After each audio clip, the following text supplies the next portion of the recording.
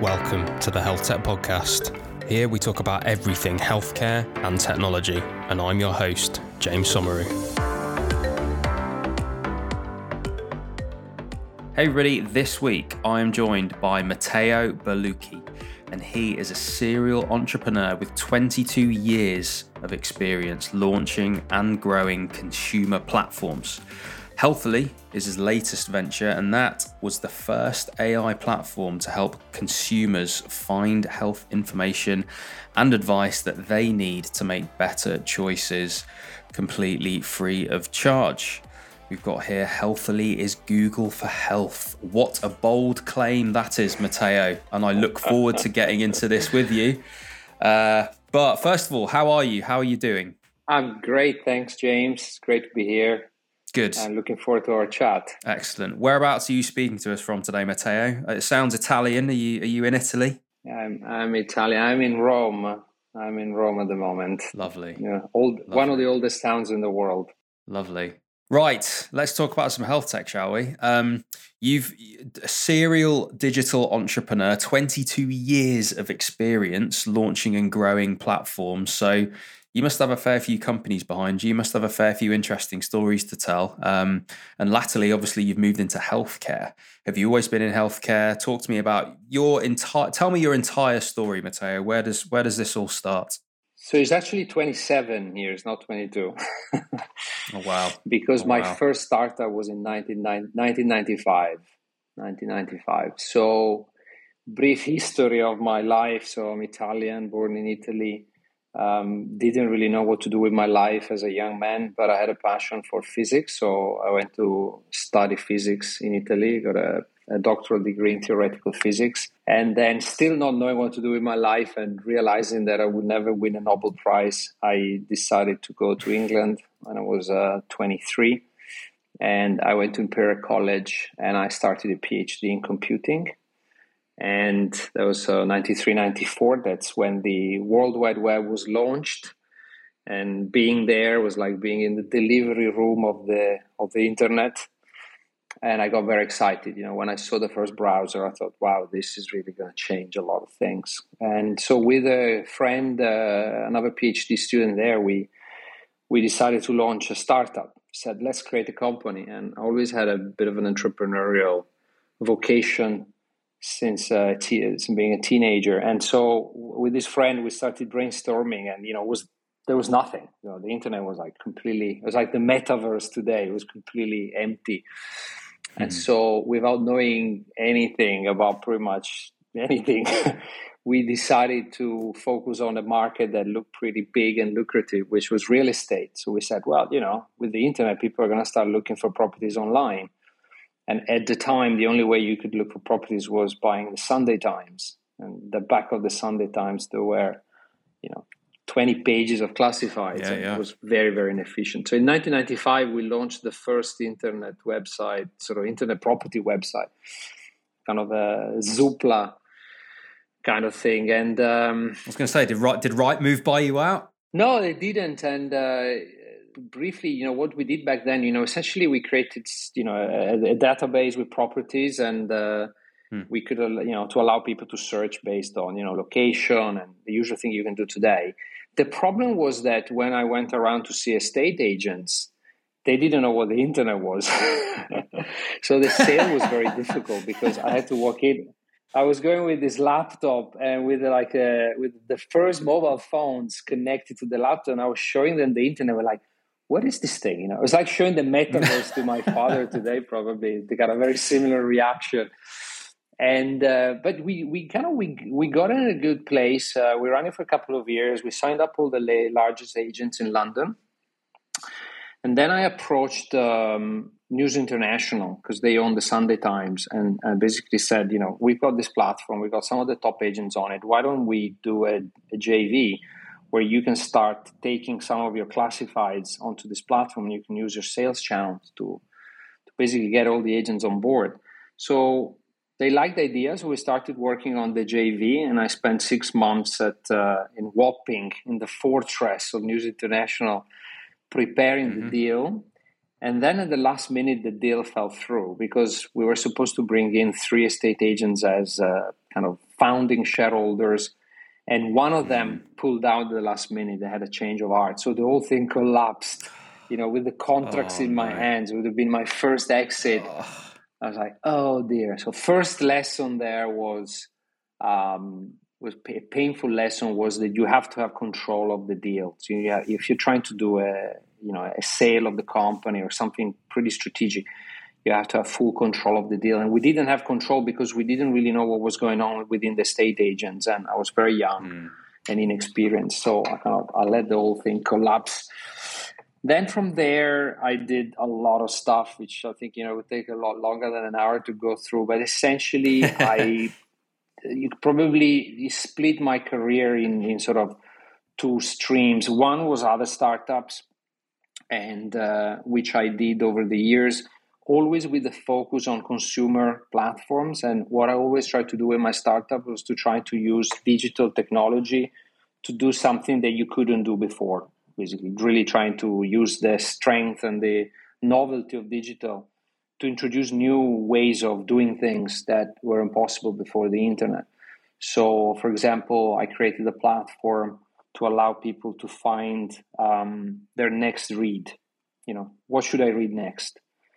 And so I was working with the large publishers like Random House, HarperCollins, and we created a social discovery platform. They also used AI to help people pick the next book, because if you look at the data, people read 300 books on average in their lives, and these books can have a deep impact on your personal development. So you should try to read the best books. And so we did that, and it was really interesting. We ended up selling it, half of it to Sainsbury and the other half to a big publisher in Italy. And the other stream was to do a couple of stints in corporate life. So one was in 1999. I worked for a company called Beans, which was one of the dot-com darlings that had raised $100 million. Imagine back then, in 1999, $1 million like a billion today. And the company was not set up by me, but I joined as a global head of all the digital stuff. And it was essentially a loyalty scheme online, sort of kind of air miles for the web, where you could earn points by doing things online, and then you could redeem the points for products and services and so on. That collapsed when the bubble burst in 2000, 2001. Major disaster. A lot of people lost a lot of money there. But it was interesting. The years of the bubble were incredible. There was so much money going around, and people were just spending it as if there was no tomorrow. I was traveling. I have to open 10 offices around the world in 1 year and set up the web teams from San Francisco to Sydney. And everything was first-class flights, 5-star hotels, unlimited expenses to do whatever you wanted. It was just insane. And the other corporate thing, I went to run the Express newspapers, Channel 5, and the magazines of Northern Shell with Richard Desmond, the British billionaire, which was fun. So an interesting experience there. Those are the only two corporate jobs I had. And then the rest has always been startups. And then in kind of fast forward into 2015, I was having dinner with this Norwegian friend of mine, and we were talking about areas of consumer that had not really been transformed by digital. And obviously healthcare came up because, the internet at that point was 20 years old, and pretty much every other consumer sector had been transformed by digital, and by healthcare hadn't. As a consumer, as a user, consumer, patient, call it whatever you want, everything was exactly the same as it was before the internet. And that kind of got my physicist brain going, and, problem, find the solution.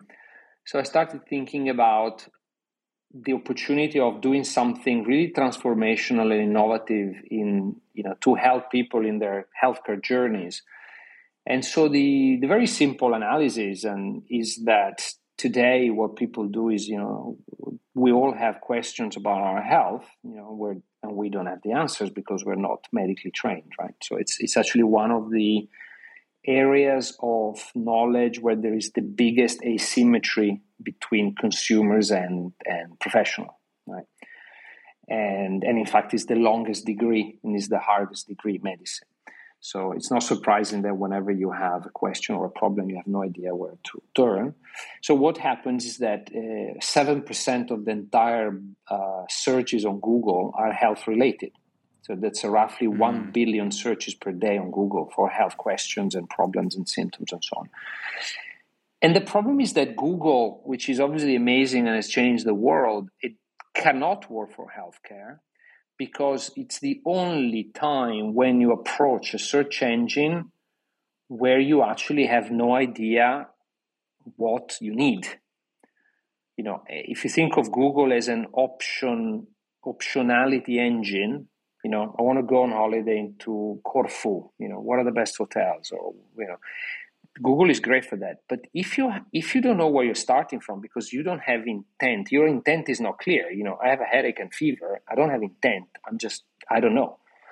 And Google just gives you a long list of websites that are ranked based on how popular they are for those keywords. But those websites or those pages may have nothing to do with your question or your problem. And so what happens, people go to Google, because every journey starts there on the internet pretty much for anything.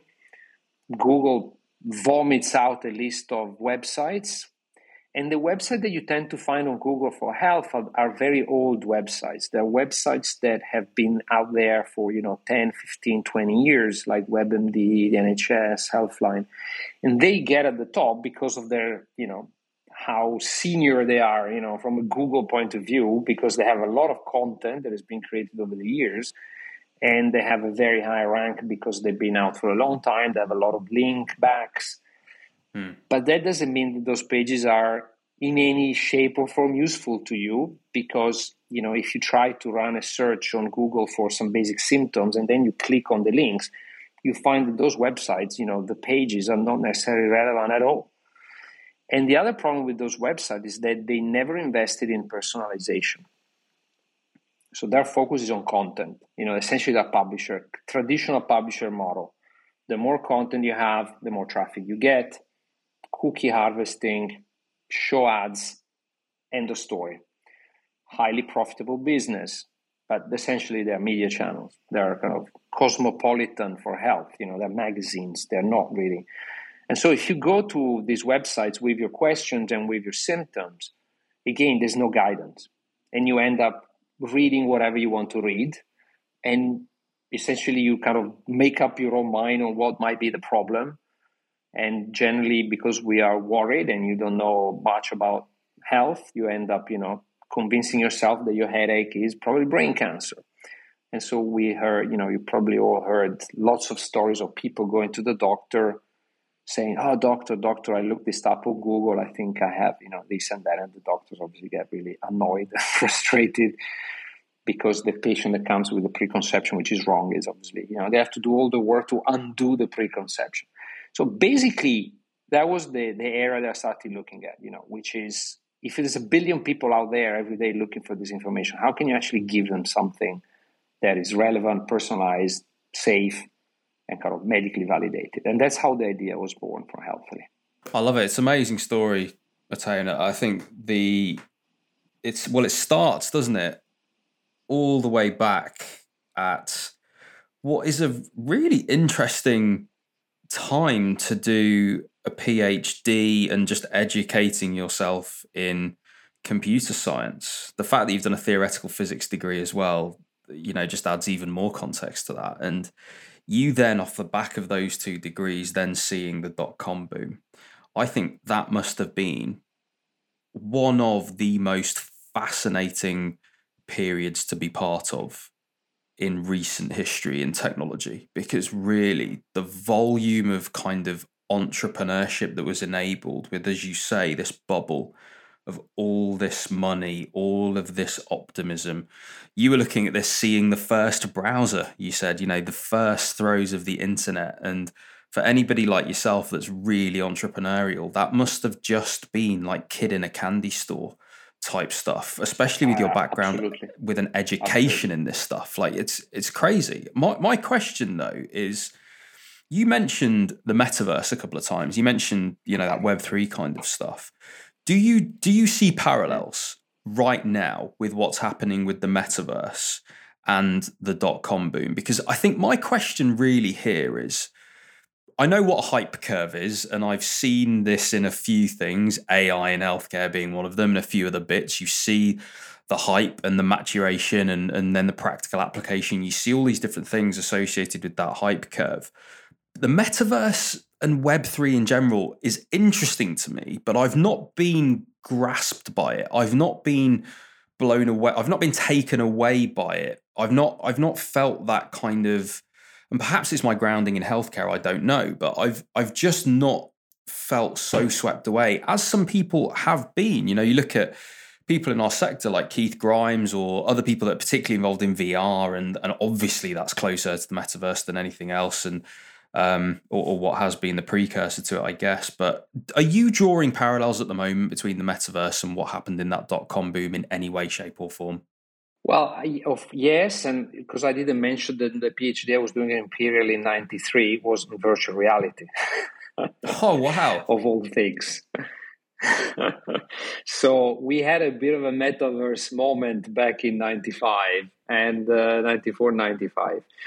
There is a parallel, but it's more to my feeling, having seen, what I've seen back then, is that the parallel is more with the bubble of 1999 than compared to the internet. But, because as you said, there is this kind of hype curve that you always see over and over again, in every new interesting ideas. So I personally think that the metaverse is going through, the kind of the hype curve, is going up on the hype curve, and I think he's about to reach the peak, and then he's going to go down in the valley of, the disillusion. And the problem with the metaverse, which I saw back when I was doing VR in 95, is that unlike the internet, the access to the metaverse is difficult.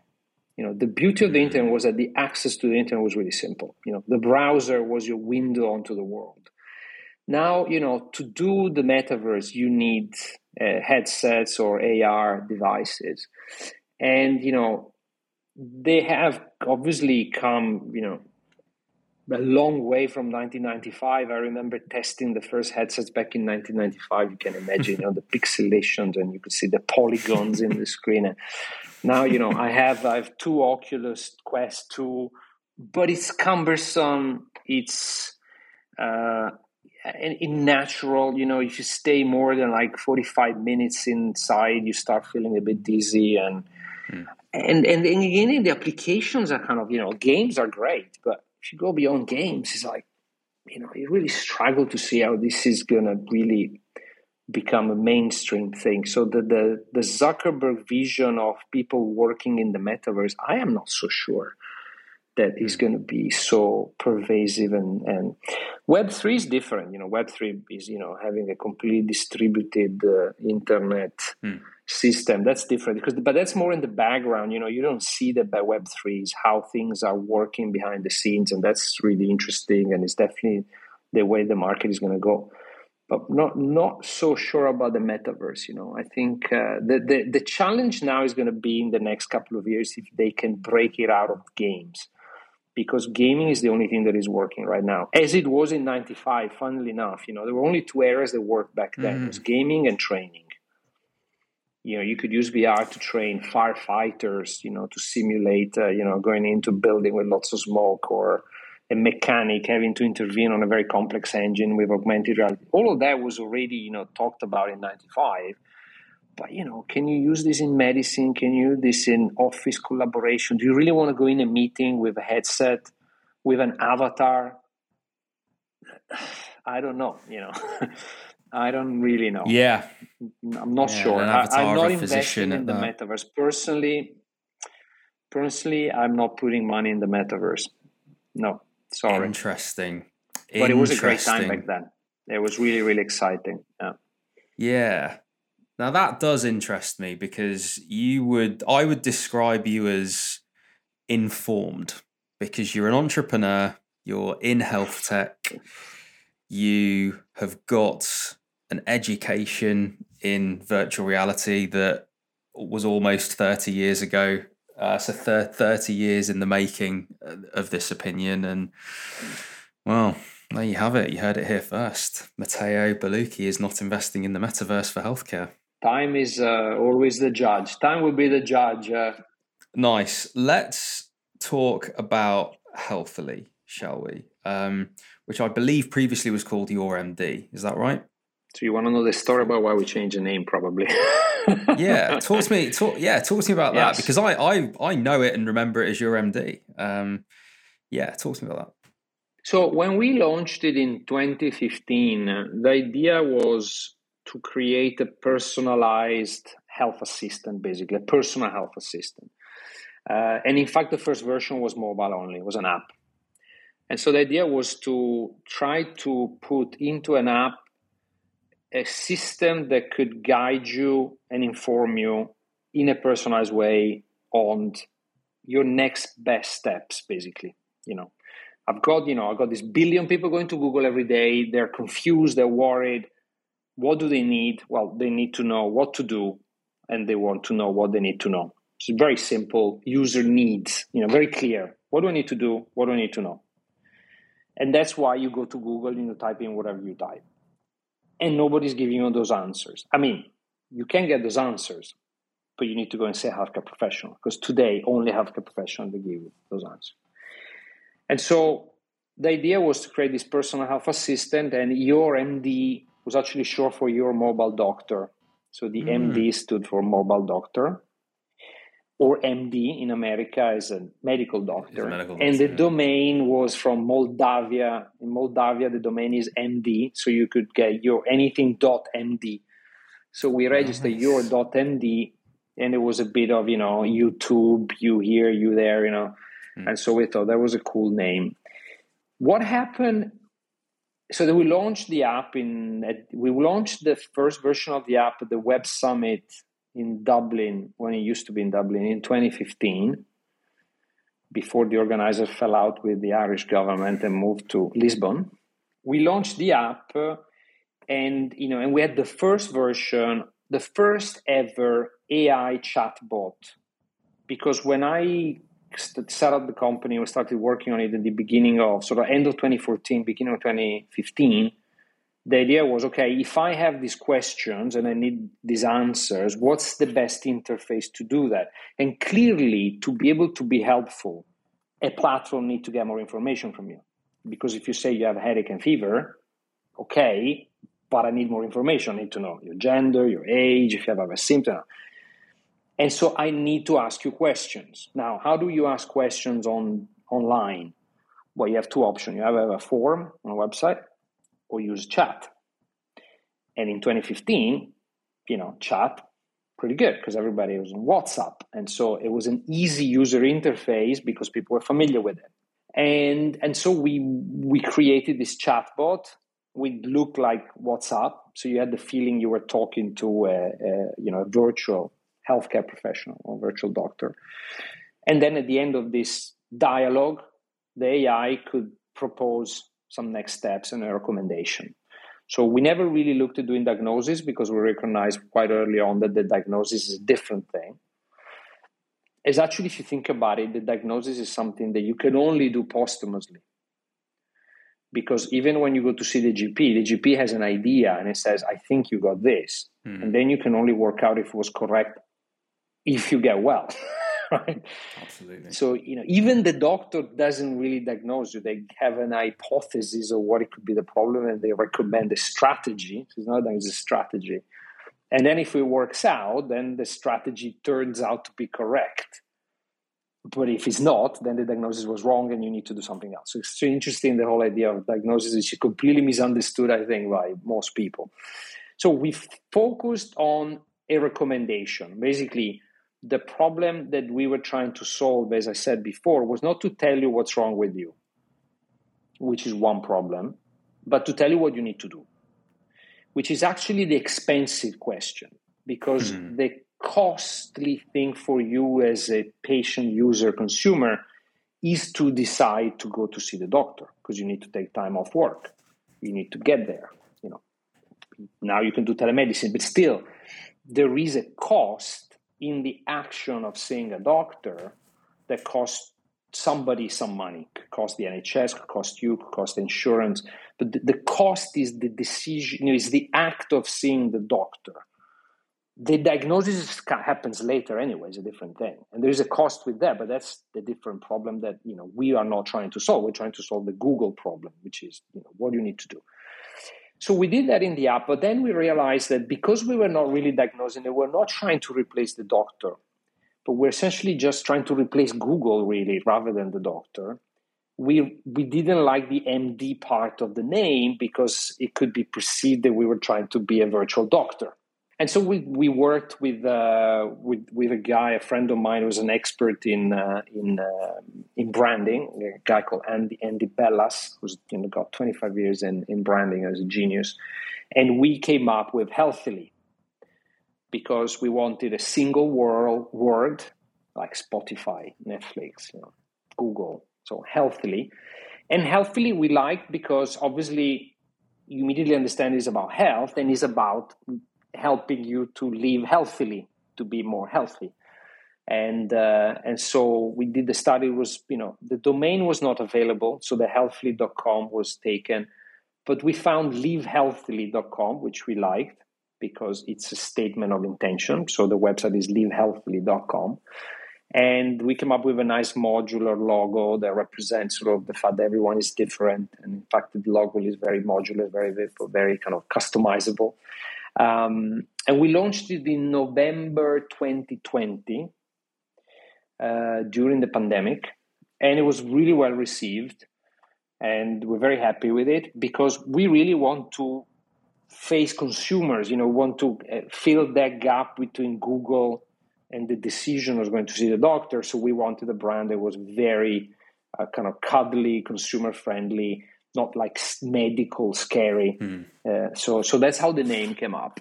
I'm really, really happy with the name. I think it's doing us a lot of good. Nice. And it's a huge problem to solve, right? You mentioned it at the beginning. 1 billion searches per day, 7% of all searches on Google are for health-related conditions, and that's consumers or patients or people just searching for the answers to their medical questions that relate to their own health. Now, you've talked about some of what you would consider now your competitors, but those incumbents, right? The WebMDs of the world, that you questioned their incentives for accuracy, for usability. You talked about the fact that they don't personalize. You've likened them to magazines. And you've taken it, I suppose, upon yourself to go, well, there's a solution here. And the problem broadly is that individuals are not getting the right health information. We've had Keith from MedWise on here that's solving that problem actually for clinicians and going, well, clinicians need somewhere to search that they get accurate clinical information. But again, to your point, the very expensive problem is in them deciding what the best course of action is, often based on their locality and things like that. So they need up-to-date local guidance that is searched, even within clinical knowledge summaries or NICE guidance or that kind of thing. So that's a similar problem to solve. But this actually more on that consumer element, and NHS Choices has been there, and I know people API into that and pull information from it, whatever. So this is clearly a really big problem to solve. My question is actually, I know you've taken it upon yourself to solve this problem, but actually whose problem is it to solve? Because it's Google that are getting all these searches, which is interesting. And I know you and I were sat in the same talk actually, at that dinner for Google, and there's so interesting things that they are doing to tackle this. So in part, they see it as a problem for them to solve as well. You see it as a problem to solve, but there's also regulators and there's other people in this equation. So is it my problem? Is it your problem? Is it whose problem is this to solve? And I suppose, kudos to you for taking it upon yourself to solve it. I think it's I would probably say that it's the problem belongs to, I'm speaking very broadly here and kind of from a principle point of view. It's either private companies that want to tackle it, like us or Google or anyone else. But the other one is the healthcare organizations, like the WHO, National Health Services. Because if you think about it, if every healthcare journey today starts basically randomly, you have a problem, you can't find anything online, you go where you can go. And then it's like draw of luck. You find a good doctor, great, find a resolution. You don't find a great doctor, takes you, maybe 3 visits to find a resolution. So every healthcare, the doctors call them pathways, the clinical pathways, today they're not optimized.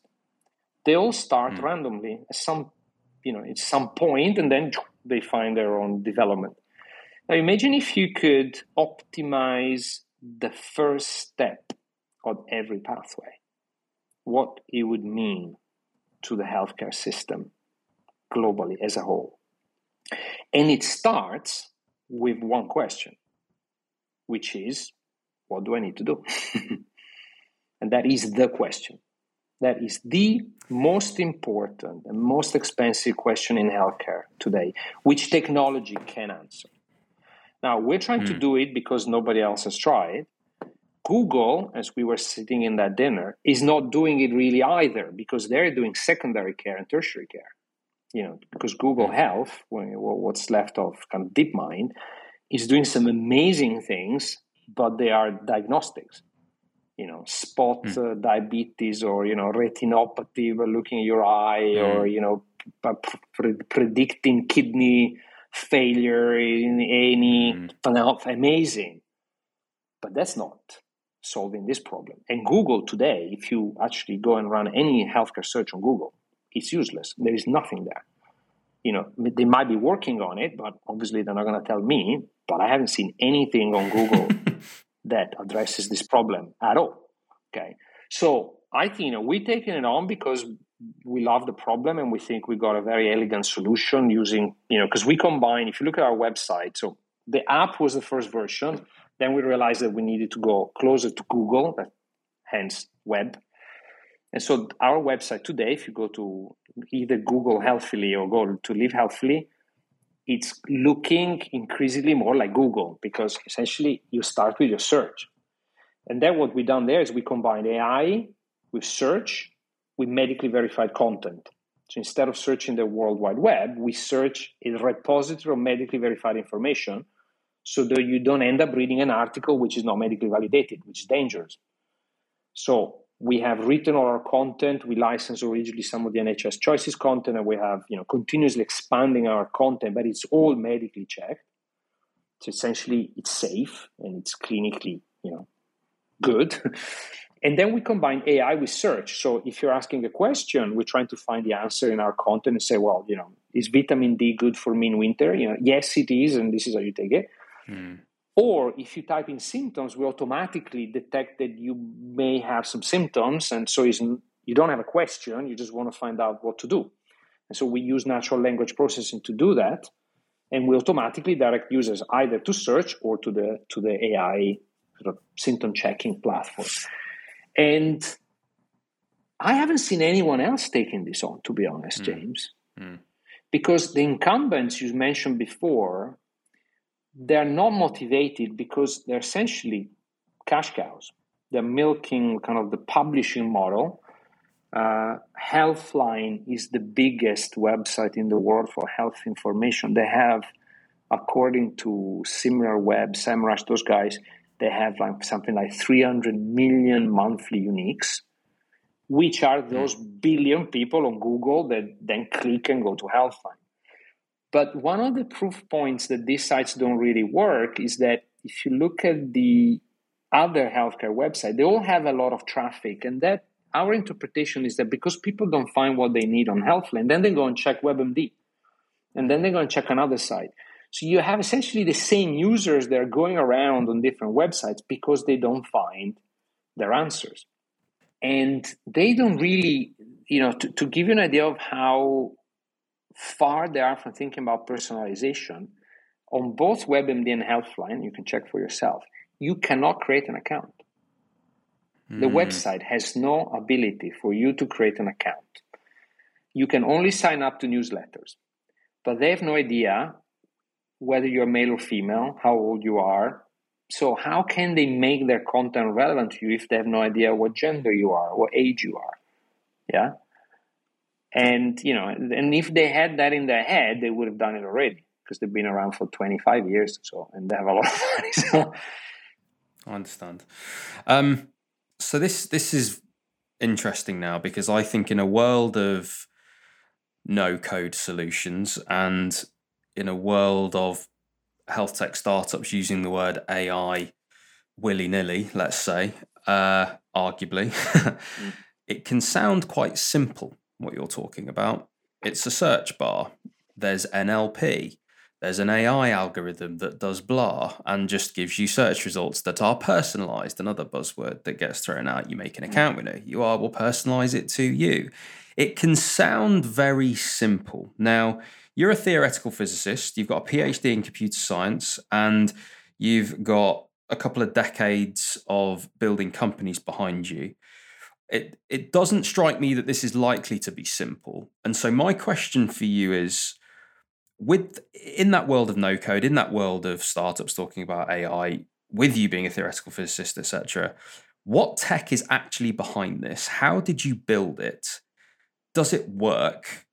And how much money did it cost? Whoa, simple question. So it is very hard. It is very hard. It has been very hard. Now it's a bit easier because we've done all the hard work, because we've been working 7 years on it. And it costed so far $60 million. 60. $60 million. Yeah. And so the real difficulty, there's probably 3 things that make it really difficult. And the barrier to entry is really, really high. The first is the tech itself, the AI. Because when we did this, there was no precedent. So there was no blueprint, or, you couldn't read a white paper from Google and say, this is how you do it, because nobody had done it before. And so you had to kind of have the right approach to creating this thing, because, there's greenfield.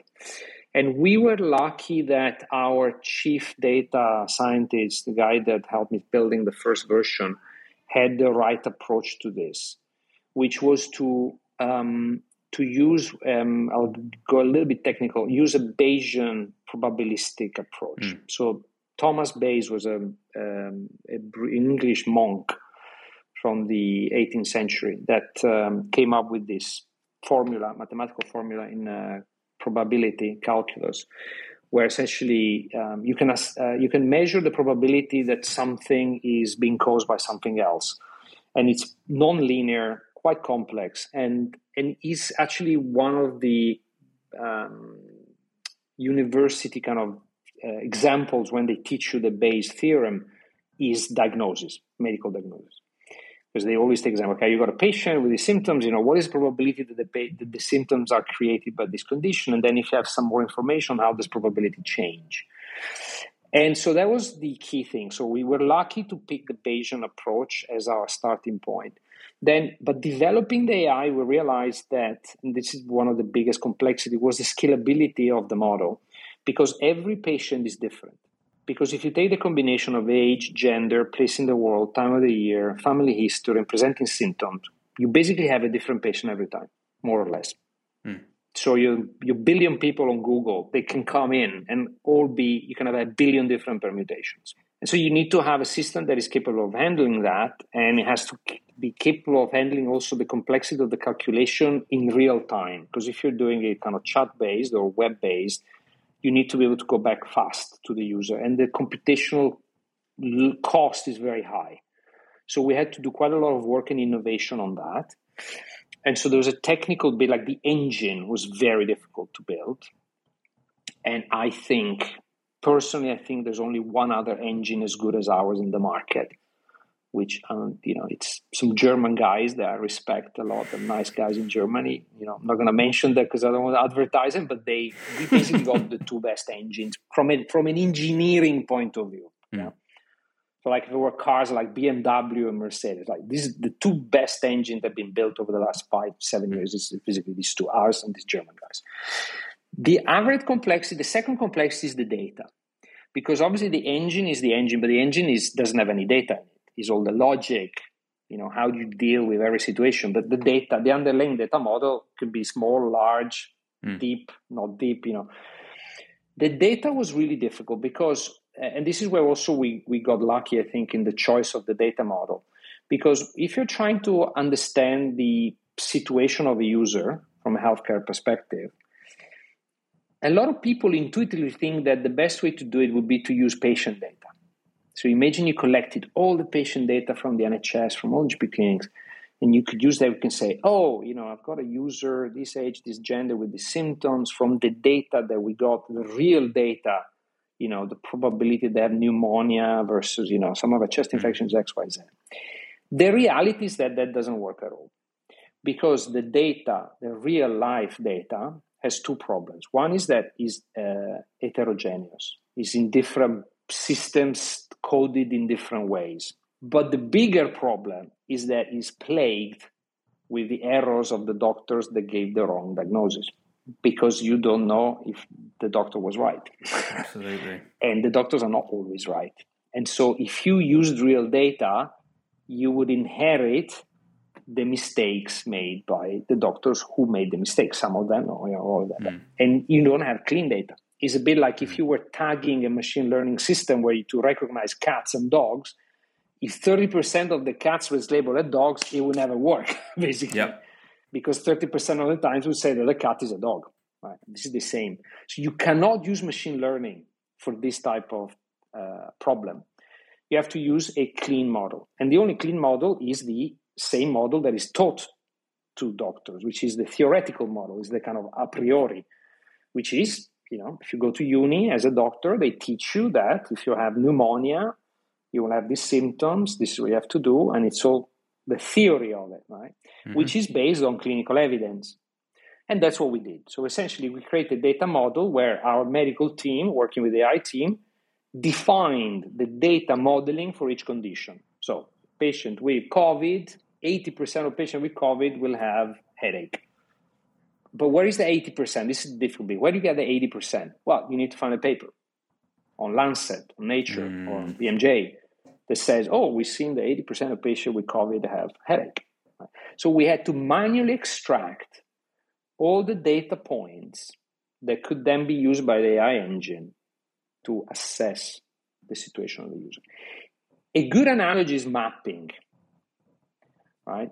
I like the mapping analogy because it's actually intellectually is very similar. You need the map, you need all the data points, but then you need a GPS. So the AI is the GPS, and the underlying model is the map. But the mapping we had to do manually. Wow. Because every point had to be checked, triple checked by medical people, have a reference saying this data point was taken from this article or published on BMJ in 2021 on long COVID or whatever it was. And so it's a painstakingly slow job, but it's the only way to do it because you have to have the best map. If your map is wrong, obviously you end up getting the wrong road or kind of getting off road. So that's why the second reason why it's very difficult. So the tech, the GPS, the map, the data model. The third is regulatory. It's kind of safety, clinical safety, because that puts like a brake on what you're doing. You have to do it slower, make sure that you're not breaking the regulation, that you're following the guidelines.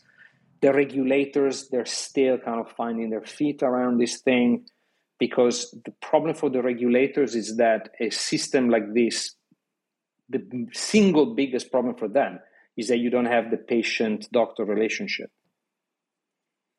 Because all the clinical stuff is based on the patient-doctor relationship. That's how it's all defined. You don't have the doctor anymore. Okay, so who's responsible? Where do you stop? Where do you draw lines? So we were the first to get the medical device certification, class 1, with MHRA back in 2017. We just found out that we don't need to go to class 2, that kind of regulation. We need to get the UK now one because it's not part of Europe anymore. So thank you very much. So we need to do all the application to get the equivalent of the CE mark for the UK. But it's complicated because you need to make sure that, as a startup guy, the mantra, move fast and break things, you can't in health tech because you move fast, you kill people or you hurt people. So you cannot do that. And I was very fortunate because my background obviously is not medical at all. And in 2017, I met Dr. Mark Davis, who's the chief health officer at IBM. And he fell in love with our idea. And it was fun actually because we were also in charge of Watson, IBM Watson, and he always told me that he thought our system was a lot more interesting and useful than Watson, which is why probably IBM sold Watson recently. But anyway, Mark taught me this idea of finding the right balance between giving value to users and clinical safety, and risk. And so he created a clinical advisory board that works very closely with us, where we take anything that we're not sure about, we get their input, and they're all kind of very expert clinicians. And he also introduced me to Professor Maureen Baker, who's the former chair of the Royal College of GP and the doctor that defined all the safety protocols for IT in the NHS 15 years ago, for which she got a CBE from the Queen. And Maureen is our chief medical officer. So that's just to say that we take safety really, really seriously. And we have built a system that, and you ask me, the end of your question, why does it work? Yes, it works. Is it perfect? No. Why is it not perfect? Because the data, the data model, the underlying model, is going to take you a lifetime to build the complete one. So you only have some gaps, some imprecisions. But you can make it better and better because the better the data, the more data you have, and the better you fine-tune the logic in the your GPS, in the engine, the better you become. So, but the key thing for us has always been safety. So we put safety first. So a year and a half ago, we asked Imperial College to do an independent validation test on our platform, particularly on safety. And they came back saying basically that when we tell people what to do, the advice 97.8% of the times is safe, which is very good, which is really, really high. You could argue that sometimes maybe we over triage. Sometimes we say people, you should go and see a doctor. Maybe they could have just stayed home. But we don't do the other way around. We don't say, oh, fine, you can go to bed and then you die in your sleep. So that's the key, number one thing for us.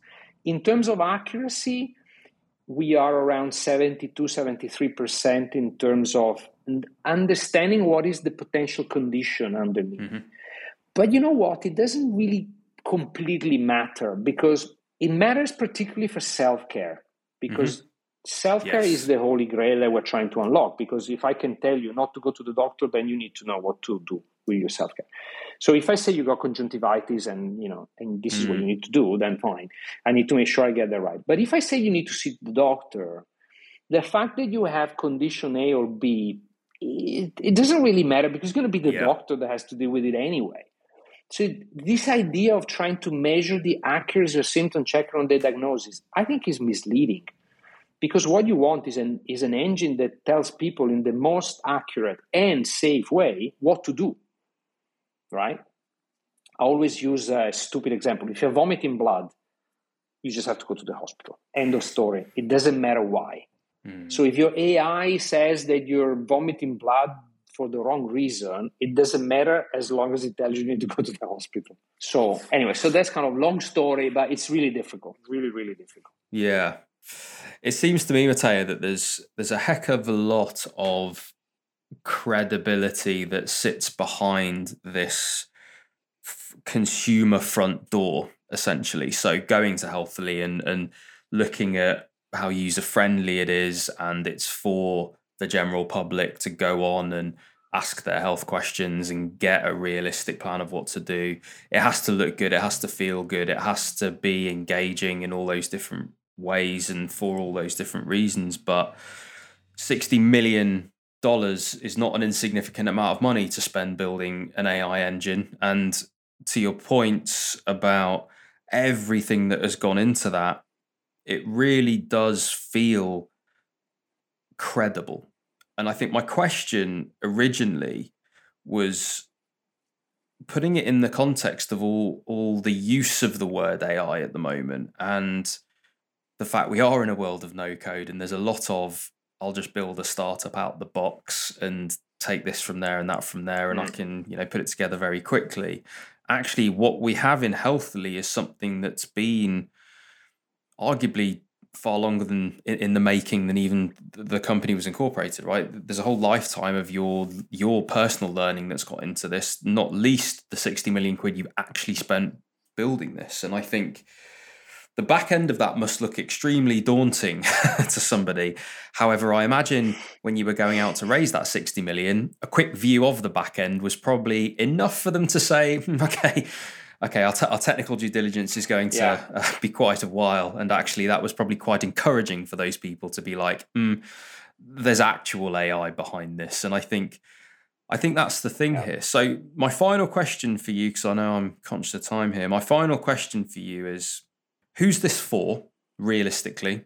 Is this for people in the UK that are wondering what to do about a certain symptom or a certain condition or a certain thing that they've got going on, and they're not sure whether they go to A&E or the GP? Is it for that? Is it for people in Europe, the US, for different reasons? Who is it for, and what should they be doing with Healthily?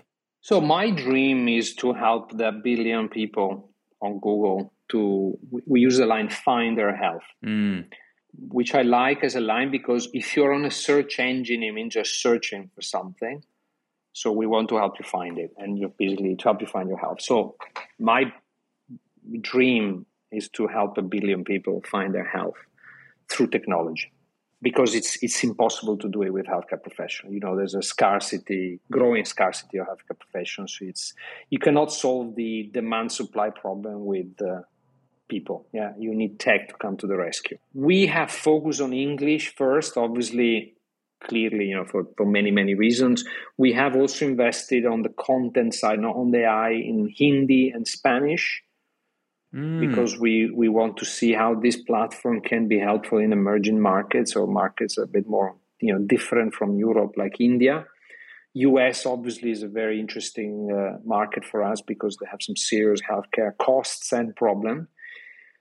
We have the system is free. It basically is, you understand why I say Google for Health now, after all this conversation, is trying to be Google for Health. We also license the technology. So, for example, we're working with Walmart at the moment in the US. We have a number of our clients that look at using the technology to manage their demand, health insurers, telemedicine, and so on. You say $60 million, is not a lot. My German friends I mentioned before, I think they raised over $200 million. So, so it's actually, we did a lot with not a lot, because this is an expensive game. So my dream is to, I think we cannot do this alone. I would like some of the big guys to come and knock on my door and say, come on, Matteo, let's do it together. Let's change the world. Let's help everyone in the world find really high quality, safe, clinically verified information for free. And I think it's a fantastic dream, a fantastic goal, because, it can be done. We've proven it can be done. So, you said before, whose problem is this? I think this is everyone's problem. So I put a post on LinkedIn a week ago saying, I said, guys, help us. It's free. It's the best healthcare resources in the world. Just let's all work together, because it can be done. And, we can help every single human being with a phone to find out what to do and what they need to know to start, their health journey and be on, more in control of a healthier life, basically. I love it. Matteo, thank you so much for coming on. It's been an absolute pleasure. Obviously, what you're doing solves an enormous problem for literally 1 billion searches per day that happen. 7% of searches are for health conditions, and this is a much better place to do it from the sounds of things, with a lot of credible technology and build behind it. You've got your regulation on point. You know exactly who the MHRA are and what class you need to be doing, and you're thankful you're not needing to be class 2, etc. All of that shows even more credibility behind what you're doing. And I think it's a phenomenal effort. If you want to learn more about Healthily, you can head to livehealthily.com. Is that right? Or just Google Healthily. We're the number one link on Google if you search the word Healthily. So perfect. So Google Healthily, that'll take you there. And Matteo, if people want to get in touch with you, what's the best way to do so? I assume LinkedIn. LinkedIn or email. My email is matteo@livehealthily.com or LinkedIn. And it's been a pleasure being on the podcast, James. Great conversation. And I look forward to helping 1 billion people together, maybe. Absolutely. There's a few that listen to this podcast, mate. Let's hope they get in touch. Hey everyone, thanks for listening and making it all the way to the end of this episode. Remember to subscribe, rate us, and leave a review. And you can head to the description of this episode to follow me on all of my social media so you don't miss out on any of the latest health tech content.